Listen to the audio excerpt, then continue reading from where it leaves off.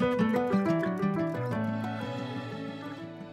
are listening to Global IQ Minute with Jim Falk, a World Affairs Council conversation with authoritative voices discussing significant news-making issues and individuals. Sponsored by Greenberg Traurig, LLP. Today's Global IQ Minute is with Josh Partlow, who is in Dallas this week to discuss his book, A Kingdom of Their Own, The Family Karzai in the Afghan Disaster, which was first published in hardcover last year and is now available in paperback. He was bureau chief in Kabul from 2009 to 2012. But given that Joshua is now the Washington Post bureau chief in Mexico City, I didn't want to miss the opportunity for us to hear his thoughts on the many issues that are now on the front burner between the United States and our southern neighbor, Mexico. Welcome. Thank you very much. The first round of the NAFTA negotiations ended just about a week ago. The second round is scheduled to start late this week in Mexico City. What can you tell us about the mood of the negotiators, especially after President Trump's remarks last week, tweets over the weekend, and as we talked about a few minutes in the car just today, he mentioned again in his press conference that he was somewhat pessimistic about the NAFTA negotiations and even mentioned that maybe we'd have to have tougher stance vis-a-vis Canada.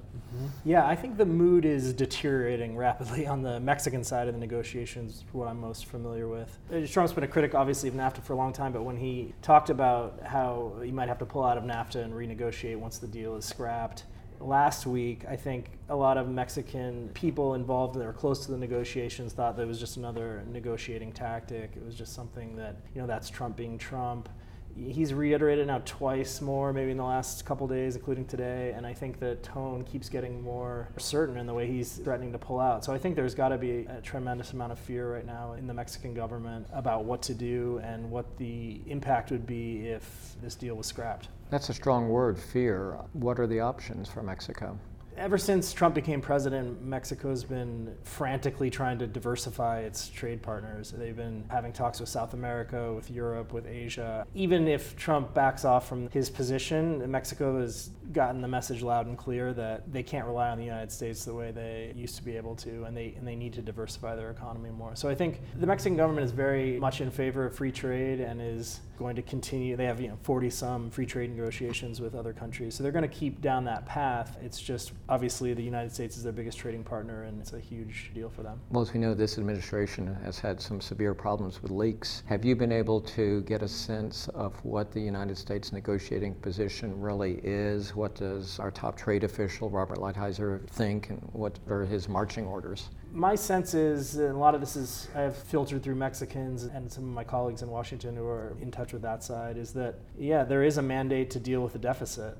The U.S. has a $60 billion trade deficit with Mexico, and Trump has said repeatedly that's one of his main priorities. I think that will be definitely an important part of the talks, is how they can address that issue, while at the same time Mexico doesn't want to damage its economy, so they're not going to concede to things that will damage its economy. I think what Mexico's most worried about is industries like the auto manufacturing industry. That's been a booming especially industry. Along the border. Yeah, especially along the border in the northern states. The last decade has been great for that part of Mexico, but that's also the area that President Trump focuses on the most, and the Midwestern manufacturing jobs have been lost. So I think there will be a short-term, some shock and disruption in Mexico if this agreement is terminated, but they're trying to look elsewhere for free trade partners. One of the things I saw in preparing to talk with you, a quote from Robert Lighthizer, he stated, "For countless Americans, this agreement has failed by taking away thousands of jobs."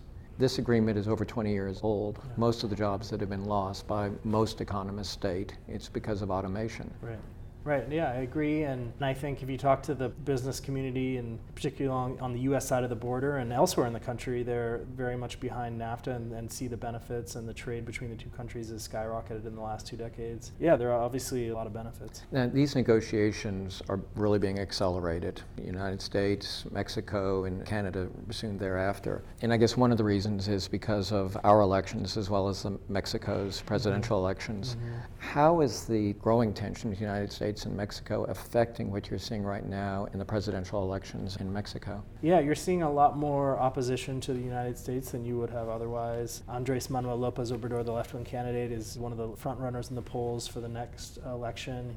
He's a very familiar political figure in Mexico, and a lot of the business elites and political elites describe him as another Hugo Chavez, which I think is an exaggeration, but there's clearly some wariness about where he would take Mexico if he was elected. Yeah, I mean, all the people I've talked to who are involved in the talks really would like to get an agreement by the end of the year or early next year, because they don't want this to get caught up in the campaign season in Mexico, and they don't want a new Mexican administration to come in next year and then have to redo the negotiations, essentially.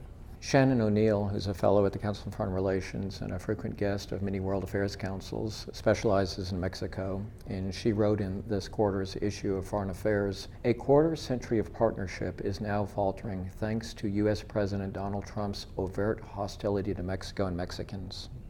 Are you seeing growing animosity in Mexico among the general population towards the United States and towards Americans? I think you're definitely seeing more animosity towards the U.S. government. I don't think it's translating to American citizens living in Mexico yet. I haven't experienced that personally. We have a story today in the Post about how NAFTA has brought the U.S. and Mexico closer together culturally, and the culture of consumerism in Mexico has really flourished over the last 2 decades, and all the chain stores and all the malls that you would have here, you have there. And the NFL just sold out in under an hour. Tickets to an NFL game they're going to have in Mexico City later, and they're filming Hollywood movies in Mexico City. And so there's a lot of cross-cultural exchange that is not going to be reversed anytime soon. That's good to hear. Of course, a severe problem for Mexico is corruption. Mm-hmm. You seem to specialize in going to countries that are corrupt, Afghanistan and now Mexico. But is Mexico making any progress there? I know how many state governors are fighting corruption charges or have been put in prison. Unfortunately, I haven't seen too much progress. They have some anti-corruption measures and legislation that's been proposed and passed, but the offices that deal with that issue don't have a lot of independence or political strength at this point. It's not like in Guatemala, we just saw the other day, they've had a UN-backed corruption panel that the president is trying to throw out the head of that out of the country because it's had a lot of real teeth over the past few years and put the former president behind bars. And you don't see that kind of independent anti-corruption investigations in Mexico yet. Reporting in Mexico, from all accounts, is extremely dangerous.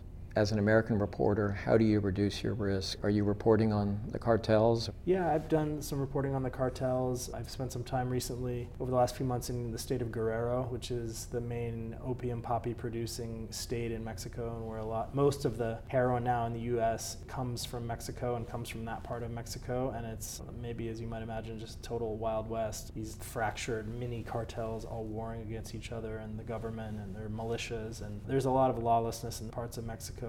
In those places, I just try to be, careful about knowing what I'm walking into before I walk into it, and doing it with locals who are familiar with the area, so to know where I can go and where I can't. But sometimes you get surprised, and you've seen some scary stuff. Have you had any threats? Not threats directly, but in a recent story I did in Acapulco, I was driving down the street and came across a gunman in the middle of the street who had a big assault rifle and a cowboy hat and jeans, and he was beating up some guy in the middle of the street, and we were the car right in front of him, and sort of expected that he might execute this person right in front of us, but he let him lie there on the pavement. And as we were watching, the federal police drove past this guy and then just kept going and didn't stop. And it's in your face and it's in the open in parts of Mexico. We have time for just one more question. Is there any structure where Mexico could pay for a wall? No, I don't think so. They've been adamant about that. I think politically it's impossible, given how unpopular the idea is and how unpopular. And today in his press conference, President Trump said you have to have a wall and Mexico will pay for it because of the drug trafficking. Yeah. Drugs are coming through the Caribbean and elsewhere. Yeah.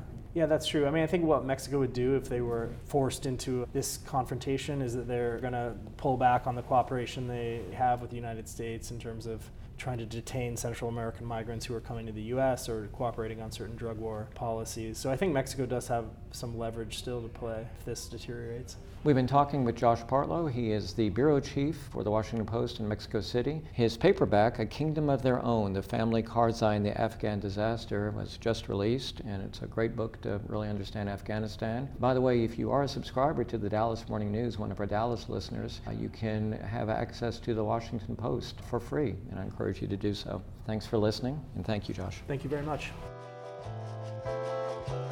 Thank you for listening to Global IQ Minute with Jim Falk, a production of the World Affairs Council of Dallas-Fort Worth. Subscribe and rate Global IQ Minute on iTunes, Stitcher, or your favorite app. For information about a World Affairs Council in your community, visit worldaffairscouncils.org. Global IQ Minute is sponsored by Greenberg Traurig LLP, a global firm with 2,000 attorneys in 38 offices across the globe. Visit the firm at gtlaw.com.